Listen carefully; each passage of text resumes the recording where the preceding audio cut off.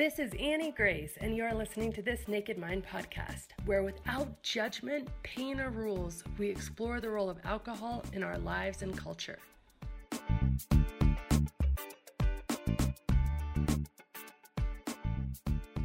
This episode is sponsored by The Alcohol Experiment, a free 30-day challenge designed to interrupt your patterns, give you control, restore your health, and put you back in touch with the version of you who doesn't need alcohol to cope, relax, or enjoy life.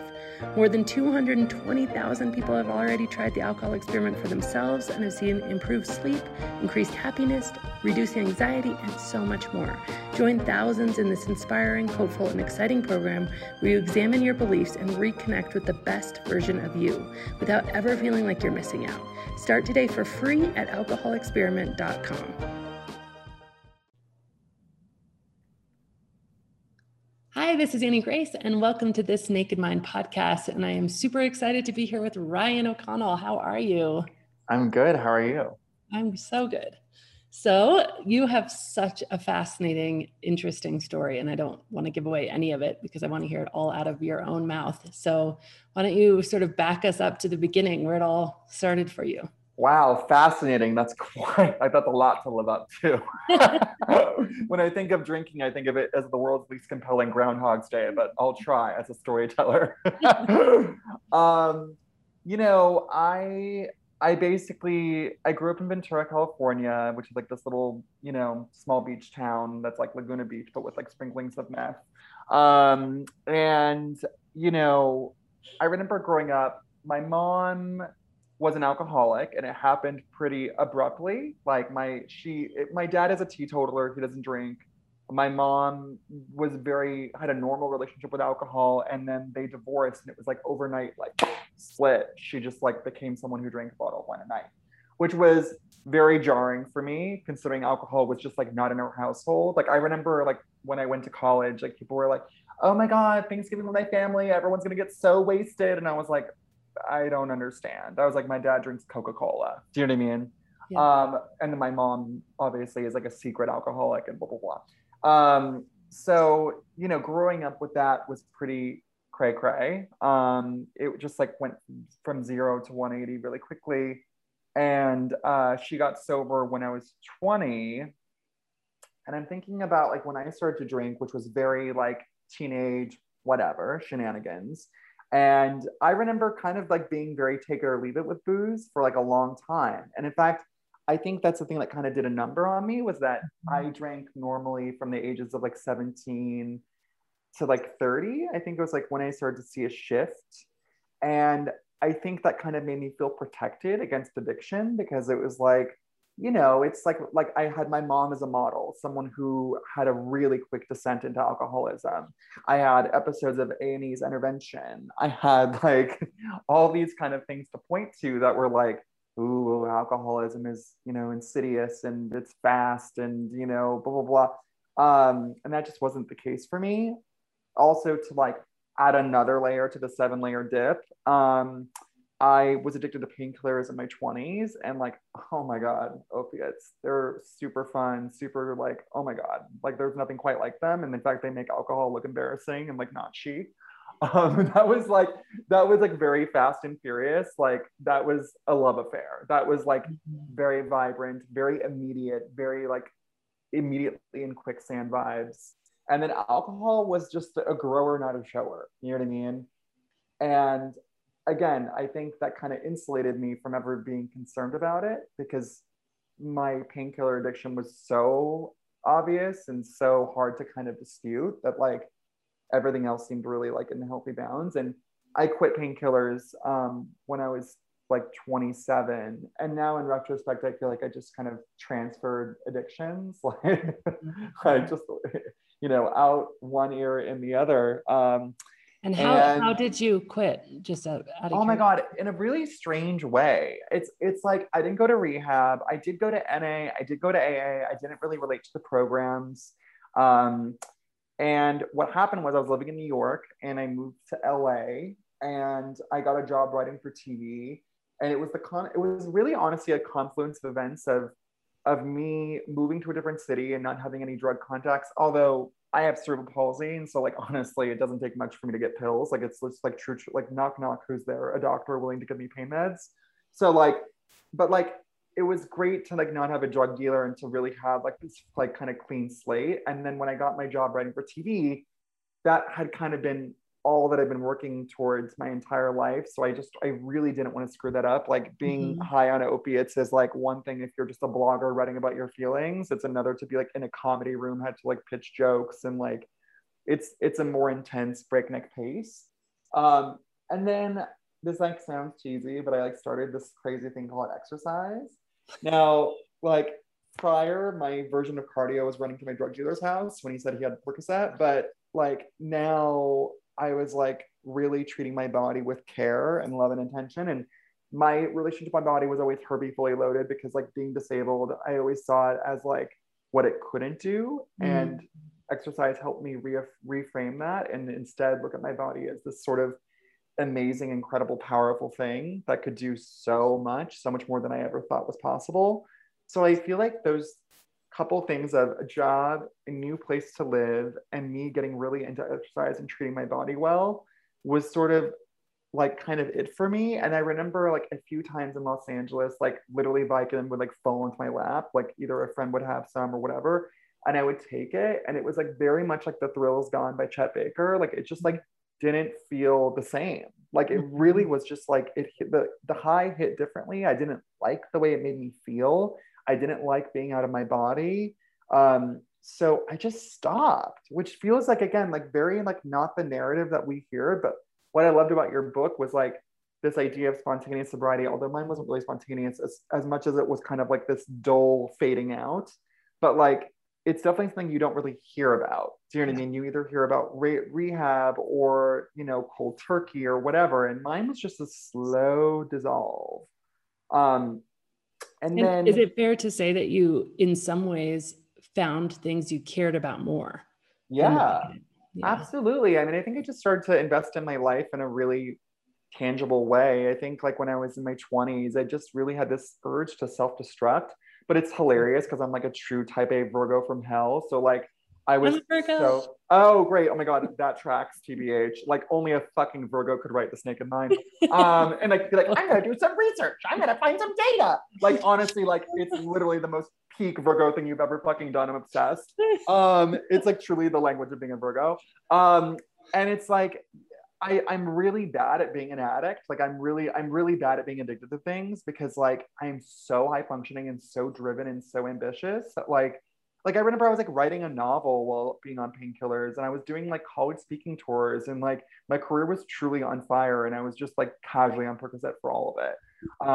But I honestly never like nothing ever got compromised. Like my work was always turned in on time. And I think that's like also like this feeling of rock bottom was very elusive to me because I knew myself and I knew I would never get to a place where like truly bridges were being burned. And like that also made it so much harder to quit because it became more of like the rock bottom wasn't about like tangible things being compromised. It was more of like my soul being eroded and Yeah. like me also being like so exhausted by keeping up everything and keeping up this double life and all that stuff. Being high functioning is sort of a troll in a weird way because you can Yeah. really keep juggling things for a very long time.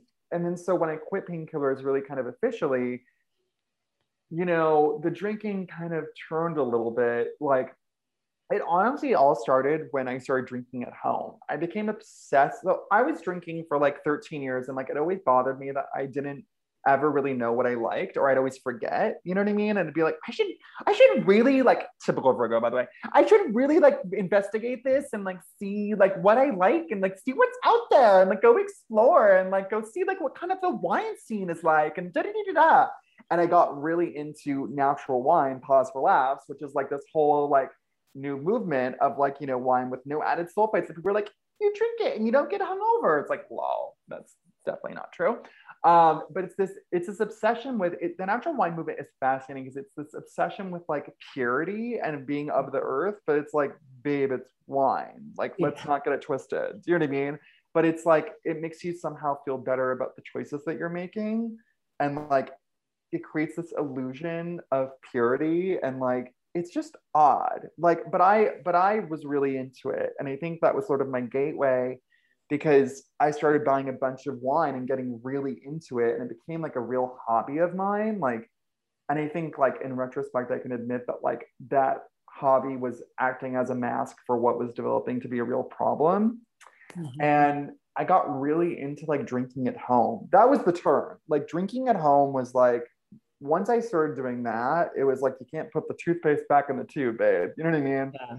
Yeah. And it was very much like, I mean, it's like if you looked at like a film dissolve of all my drinking, it would just be like me like literally watching Real Housewives and then like listening to Mazzy Star in my bedroom and like spilling red wine on my acne white t-shirt. Like it's not like it's like again the least compelling Groundhog Day. You know what I mean? Like no cars were crashed, no friendships were compromised. But it was just me steadily, you know, I think like my boyfriend and I would drink like a bottle, you know, with dinner, and that felt very mature and sophisticated and adult. And like, this is how we drink now because we're in our 30s. And then, you know, that would slowly kind of turn into a bottle of wine a night. And then just like, I realized with like intermittent clarity that like I was walking around with like a mid-grade hangover basically for the last 3 to 4 years. Like, Mm.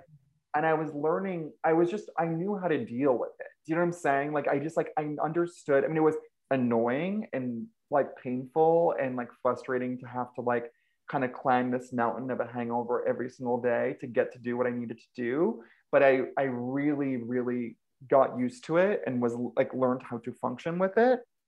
But I mean, I related to your book so much because it just it was so insidious and it was so slow and it was like all of a sudden I just became a person that was always going to drink. And then of course you like see things turn a little bit where like now you're drinking when you don't even want to drink because you're hungover, and now you're just drinking because you know it'll make you feel better.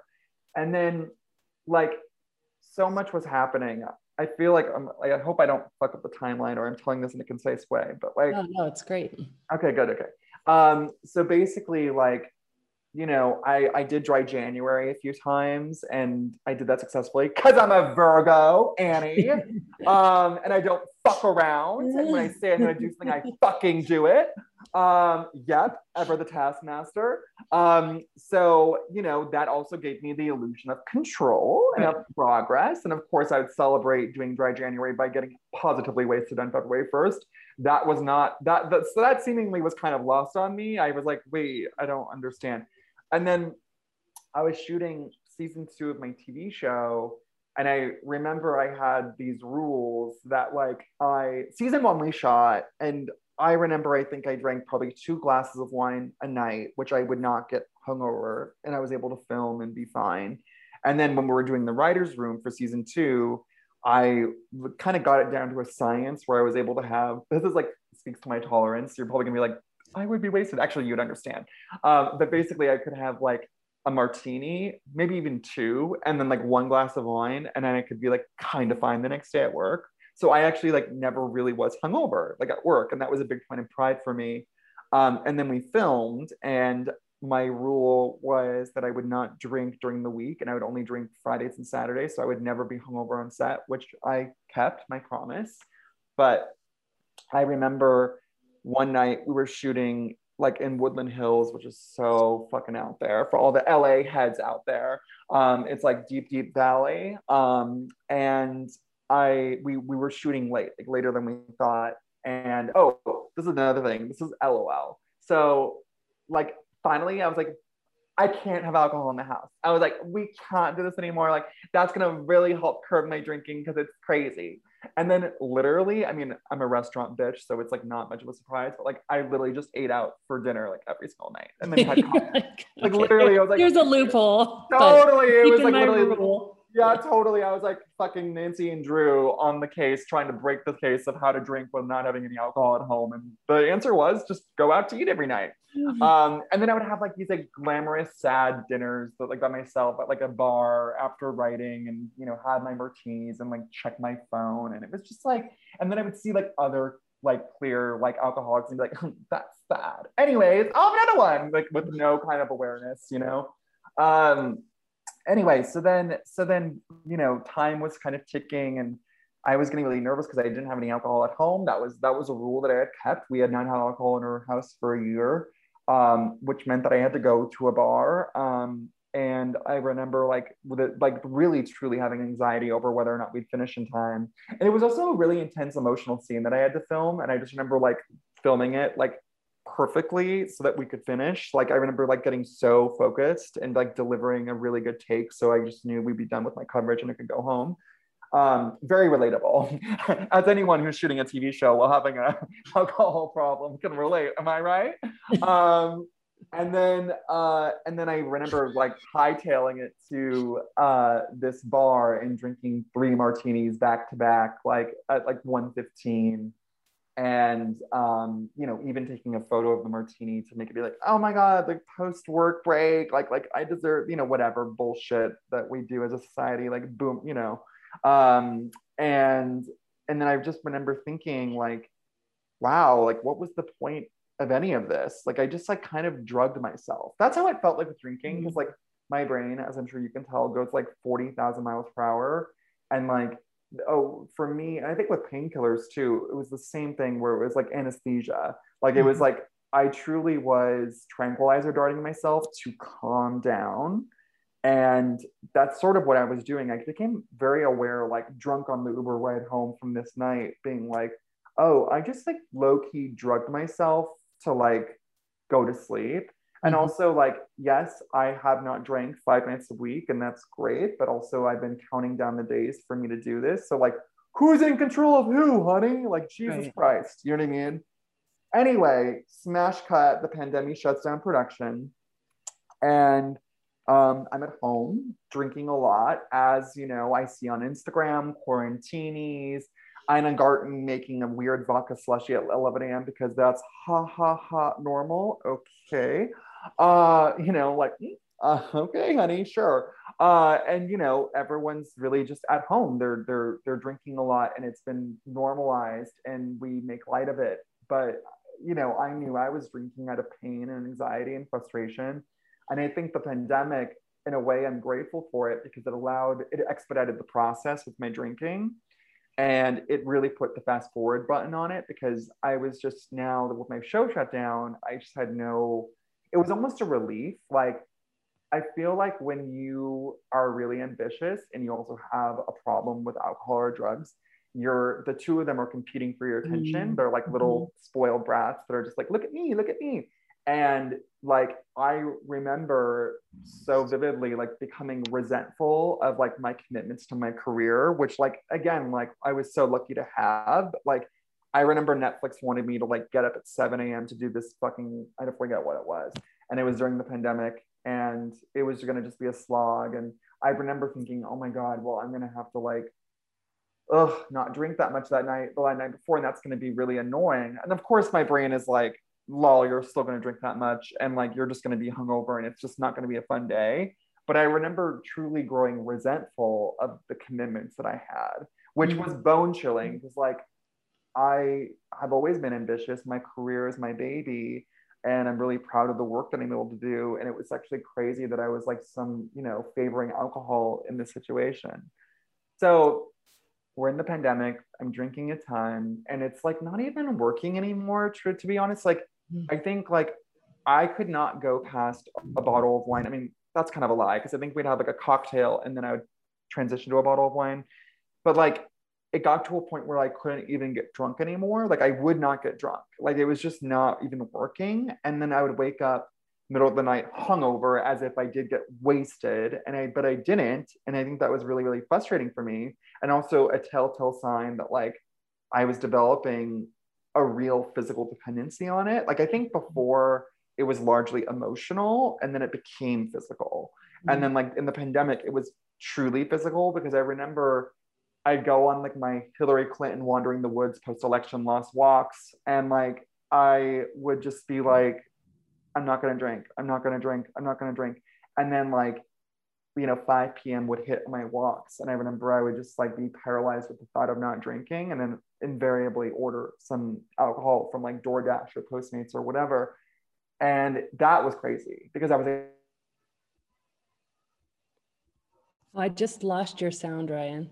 Oh, sorry. Oh, you're back. Okay, Right. sorry. So you ended on So that was crazy.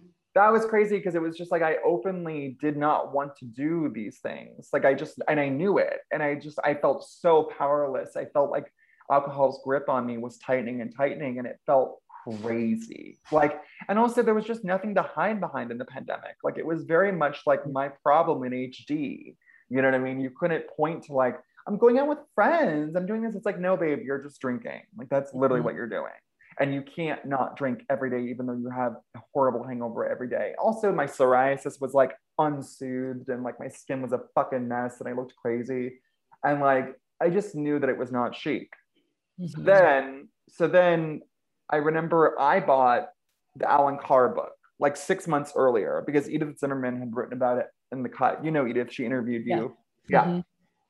And I remember buying it, being like, I'm not ready to read this yet, but hopefully one day I will. You know what I mean? I mean, look, on the real, I always knew I needed to be sober. Like I knew that this was the end. I really did. I didn't know how or when it was going to happen, but like in the last 6 months, like I knew that this couldn't last forever and that it was going to come to an end. But of course, you're always waiting for that moment, you know, because otherwise you're just betraying yourself over and over again. And you feel so, and this is really triggering for Virgo, you feel really disempowered and you feel not in Mhm. control anymore, which is like truly put the troll in control. It just doesn't feel good. No. Um, so then what happened is one night, so I had the book, and then one night I woke, it was like such an unremarkable night. It was a night that I drank a bottle of wine, didn't get drunk, and fell asleep, and then, you know, was thrust awake a few hours later with a hangover, as per usual, and making promises to myself that things were going to change and that it was not going to be this way anymore, and that tomorrow's the, you know, start of a new day, and blah blah blah. And I remember going on my phone to like read more about Edith Zimmerman's articles about, you know, sobriety and blah blah blah. And I had the Alan Carr book, still had not looked at it, but I read her interview with you, and I was like, okay, addicted, let's see. And then on Amazon, there's like a preview to your book, and it is you describing waking up in the middle of the night with a hangover, promising yourself that you're not going to do this again, blah, blah, blah, blah, blah. And the next day, doing the same thing all over again. And I was like, okay, truly drag me straight to hell, Annie. Like, literally, like, you have my fucking number. Okay. Like, okay, I feel so seen. I'm triggered.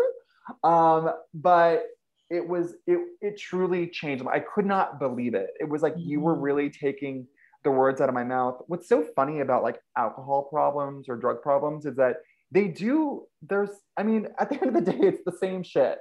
It really is. It's the same shit, different story. But for some reason, you really do think you're unique or you're specific. And like your experience is, I'm sure, so many people's experience. And just reading it and having it mirror the own moment of me in bed at 3 a.m., I was like, okay, like you got me. So I bought your book. I read Alan Carr's book the next day, and like it cracked open my brain. I was obsessed. And then I read This Naked Mind immediately. I didn't read it like two chapters at a time, like you said, because I read when I read Alan Carr's thing, I was like, oh, this is it.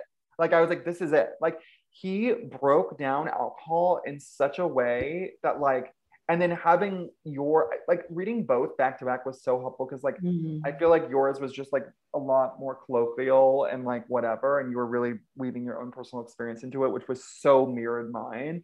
And like just the idea of like how alcohol works in the brain. But I remember you said something that really stuck out at me, and like truly I could never think of it any differently, was when you were like, remember the first time you drank alcohol and how disgusting it tasted, like how literally you were like blah, and then everyone's like, no babe, it gets easier, just like keep with it. And you're like, okay. And then like it does eventually, and you're like, lol, like you're like, that first taste is like truly how alcohol tastes, and then your taste buds are like, well, this bitch isn't going to change his habits anytime soon, so we got to adapt.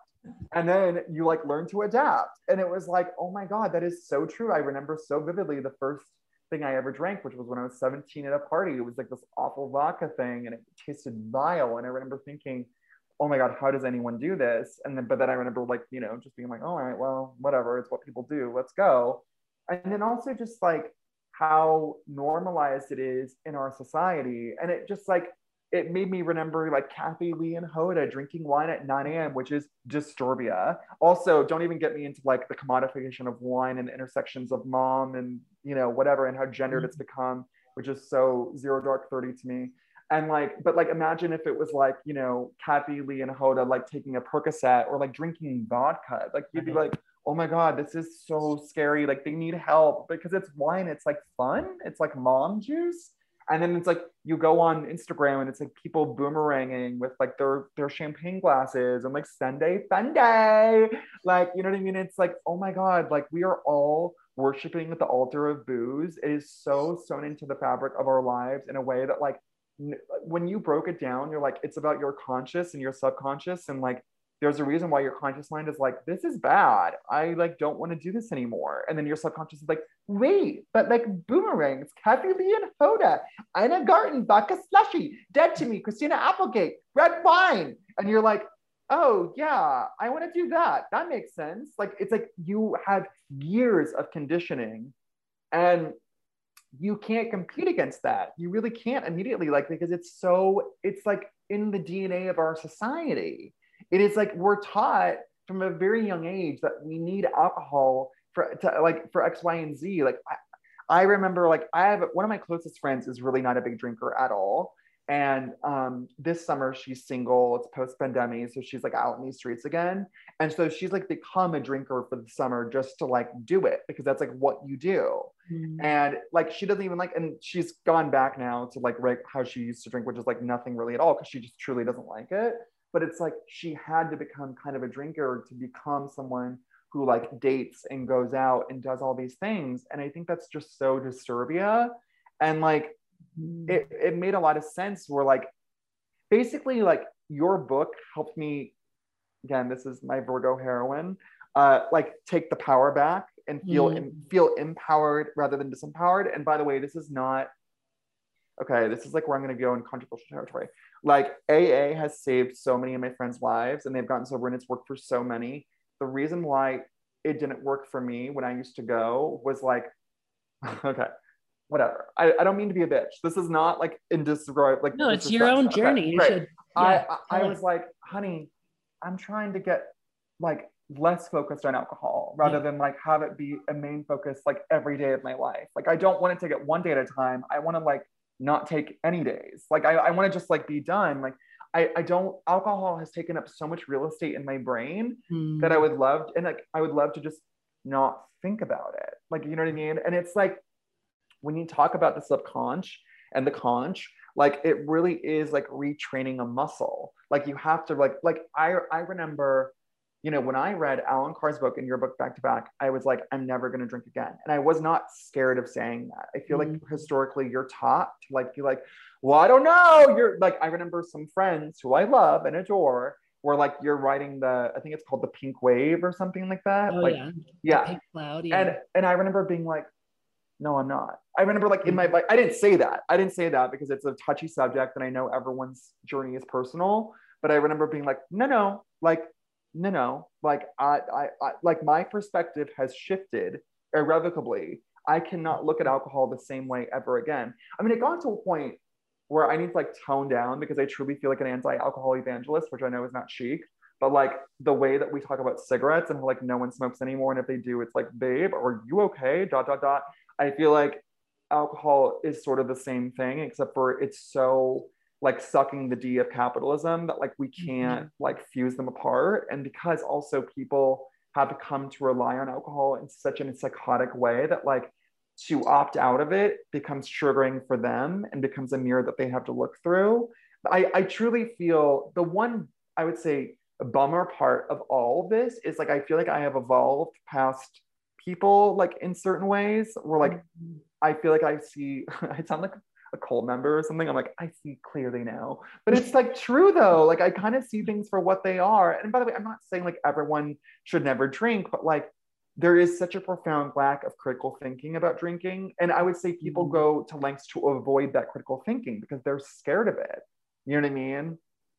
And I mean, and so I celebrated a year like a month ago. sober. And I, again, like people again are always like, I went to New Orleans. They're like, oh, was it hard for you? And I'm like, hard how? Like, I don't know. Like, it's so interesting how like there's these narratives that people push on you about your own relationship. And I'm like, I don't know what to tell you because I understand, by the way, like if you had told me 14 months ago that I would be saying these things, I'd be like, babe. I mean, I'd be like, thank God. I would be like, truly, thank God. Because I'm such a natural born skeptic. Like, I think that's also why your book related to me was like, honey, you came with facts. You came correct. You came with Virgo energy. And like, you were like, okay, here's the data, babe. Here's the data. That's my love language is data. So like, you know, but I don't know how to tell people that like, it's not hard. And again, I feel bad saying that because I think I don't want to dismiss people who it has been difficult for them. I don't want to minimize their pain.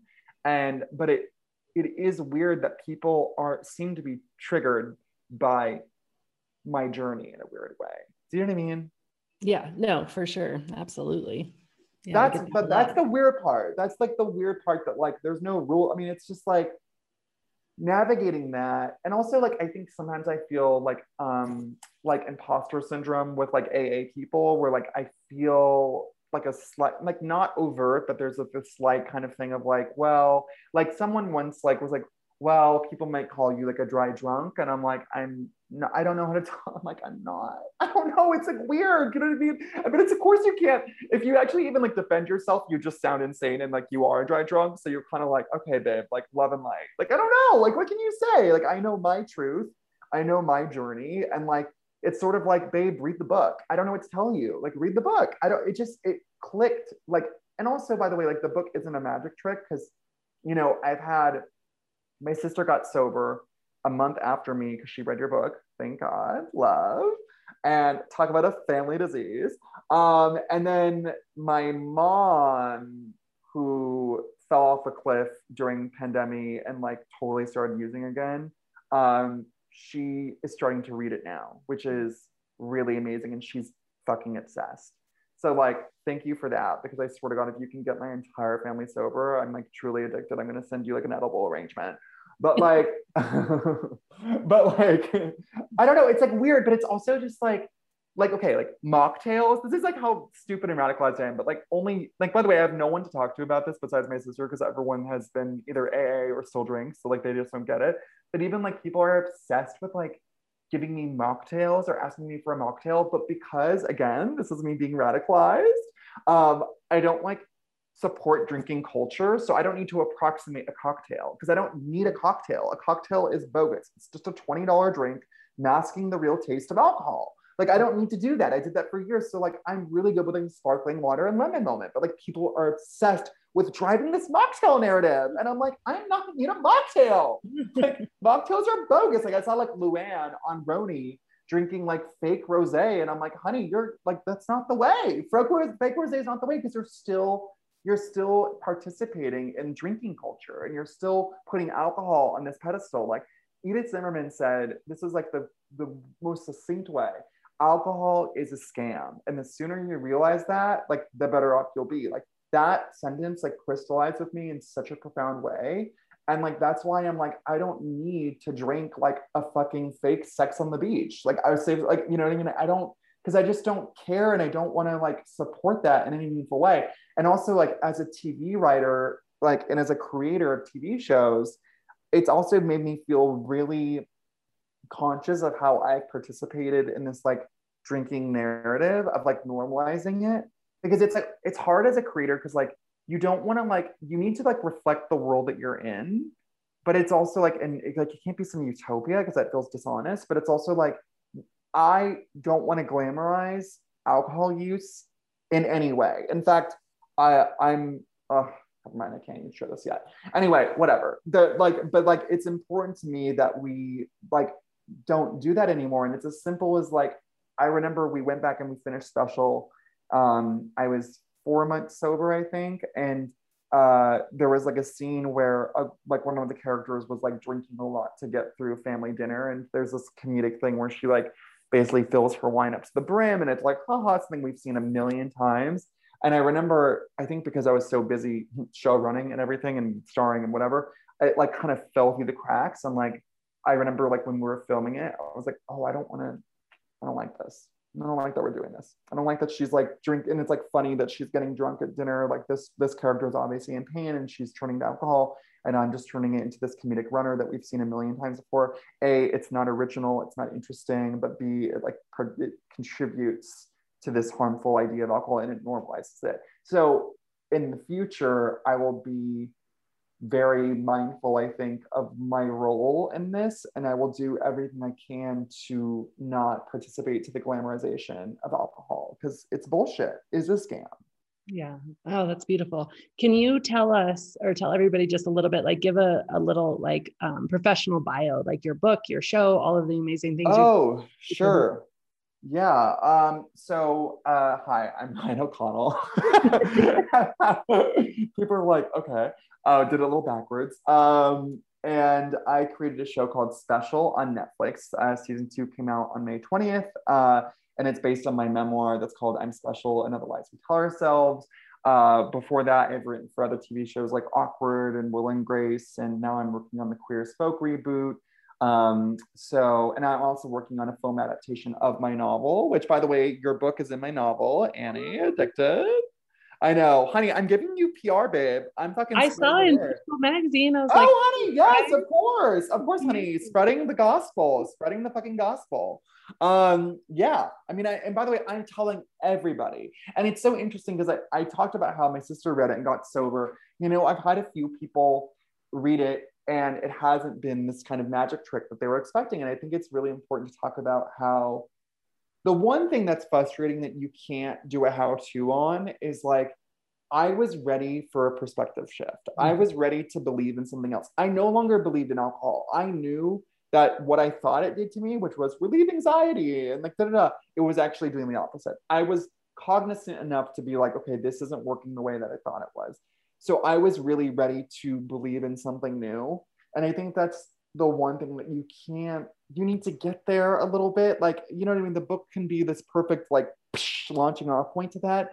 But if you're not ready and you're still believing in alcohol and like what it does for you, and it reminds me of like Dry January when like I would, be at dinner and be like, there'd be like 5 minutes where I'd really want a glass of red wine. And then I would abstain and then it would go away. And I feel so proud of myself.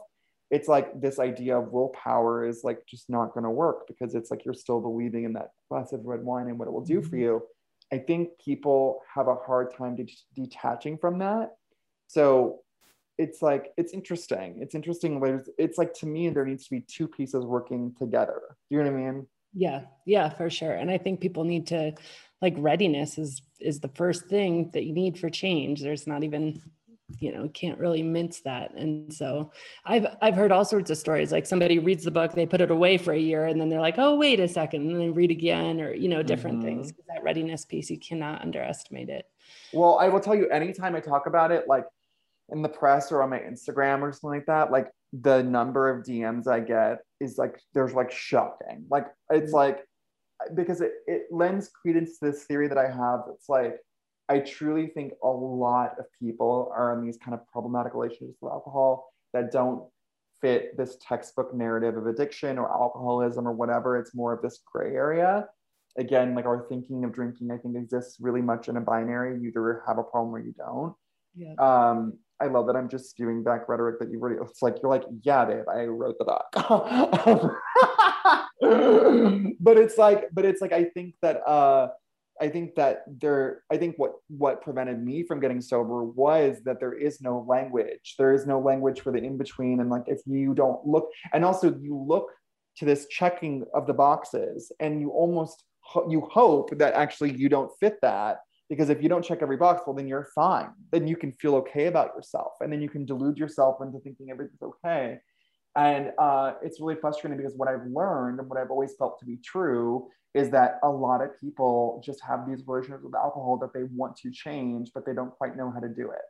Because I remember, like, I go to Provincetown every summer, and I remember like a legitimate fear that I had in getting sober, and this is so psychotic, would be like, how am I going to go to Provincetown and not drink frosé? Like, that is a real thought I had. And when I fucking got sober, one of my best friends who goes to Provincetown goes, what are you going to do in Provincetown? Like, when we all drink frosé? Like, that was a real thought he had. And I was like, it was like actually kind of validating, because I was like, it is psychotic to like prevent getting sober because you're wondering about frosé that you drink once a year. But like the fact that like my friend also mentioned it as a cause for concern is like truly like we're all mentally ill and like need help and like we're all it's just it's really interesting to me. But anyway, the response that I've gotten has really been like, wow, this is a real epidemic, I feel like, and like one that we're not really talking about.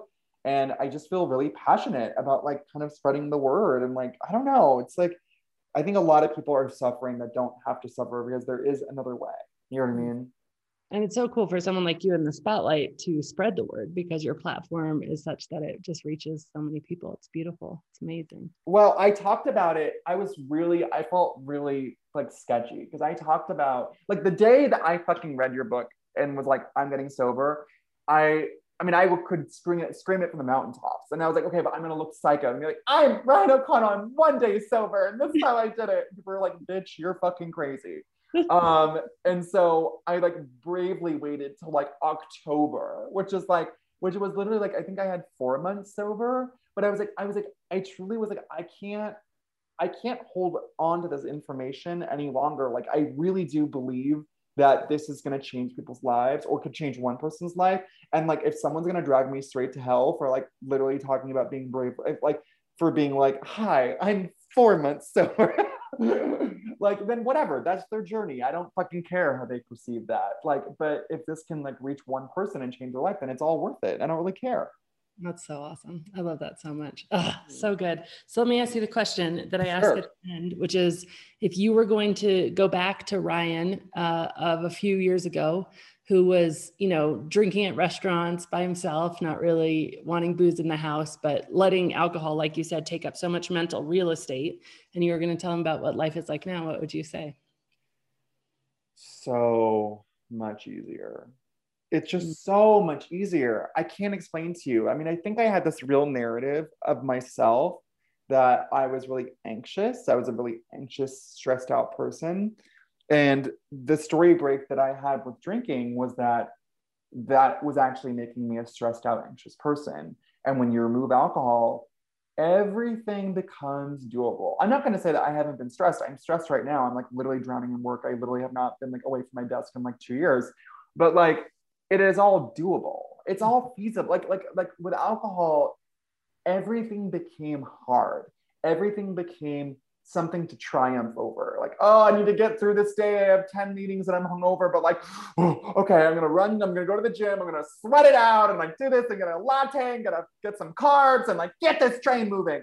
And like, it doesn't have to be that way. It can just be another day and like, it can be a stressed out day. But like, I remember someone just the other day was like, how do you release your stress? Like, how do you deal with your stress? Because like, it doesn't go anywhere. And typically, you know, you use alcohol. And I have to say to them, I'm like, I don't really ever feel that way anymore, that there's like a lever that I have to like release. Do you know what I'm saying? Like, not to say that like, again, that I'm like Zen by any means. I'm still a crazy person who like, again, is going 80 miles per hour and has a lot on their plate and makes things really busy and complicated for themselves. But it's like everything just now seems doable because I'm not dealing with a mid-grade hangover and I'm not doing this mental math of like equating how much I can drink or doing this or doing that or thinking about my alcohol consumption and doing whatever. Like there's just been so much bandwidth freed up in my brain. And I just don't feel this need to like, yeah, to have this giant release visa. Like, I don't know, I take a bath. Like, I don't know. It's like not, it just isn't that complicated. Do you know what I'm saying? Totally. And actually, like, it's so interesting because it's worth saying that we think that people drink to, you know, overcome depression and anxiety and all this stuff. And in some cases that's somewhat true, but actually the scientific proof of alcohol is that anxiety that you're experiencing, that stressed out feeling, is really a symptom of withdrawing from the alcohol you drank previously. So it just gets worse and worse and worse. So you're always on this cycle. And the thing that's causing all the pain is the alcohol when we think it's the thing that's solving all the pain. And so like just even knowing and understanding that is just like, oh. I know. I feel like I was just caught in like the least interesting washing machine. Like I literally was just like, here we go again. Like, you know what I mean? It was just like, oh my God. And everything just had this kind of flat, blank quality to it towards the end. You know what I mean? It was just sort of like so not interesting. And I was so over it. You know what I mean? And again, like now my days have all kinds of different shapes. And like, it feels really good to know that like I'm in control again, and that like the good, the bad, everything in my life, like I can take ownership over all of it. It's all because of me, for better or for worse. And I find that to be really empowering, to be in the driver's seat again. You know what I mean? I love that so much. It's so great. Well, this has been awesome. I love how you talk. I think it's so fun. Thank you. I mean, do not listen to this episode on 2X. Oh my God, lol. By the way, who does that? Those people need to seek help. Like any people on 2X, I'm like, I'm praying for you. Like, you need another book other than This Naked Mind, babe. This is like just the tip of the iceberg to me. That's awesome. Well, this has just been great, Ryan. Thank you so much. Thank you so much for having me.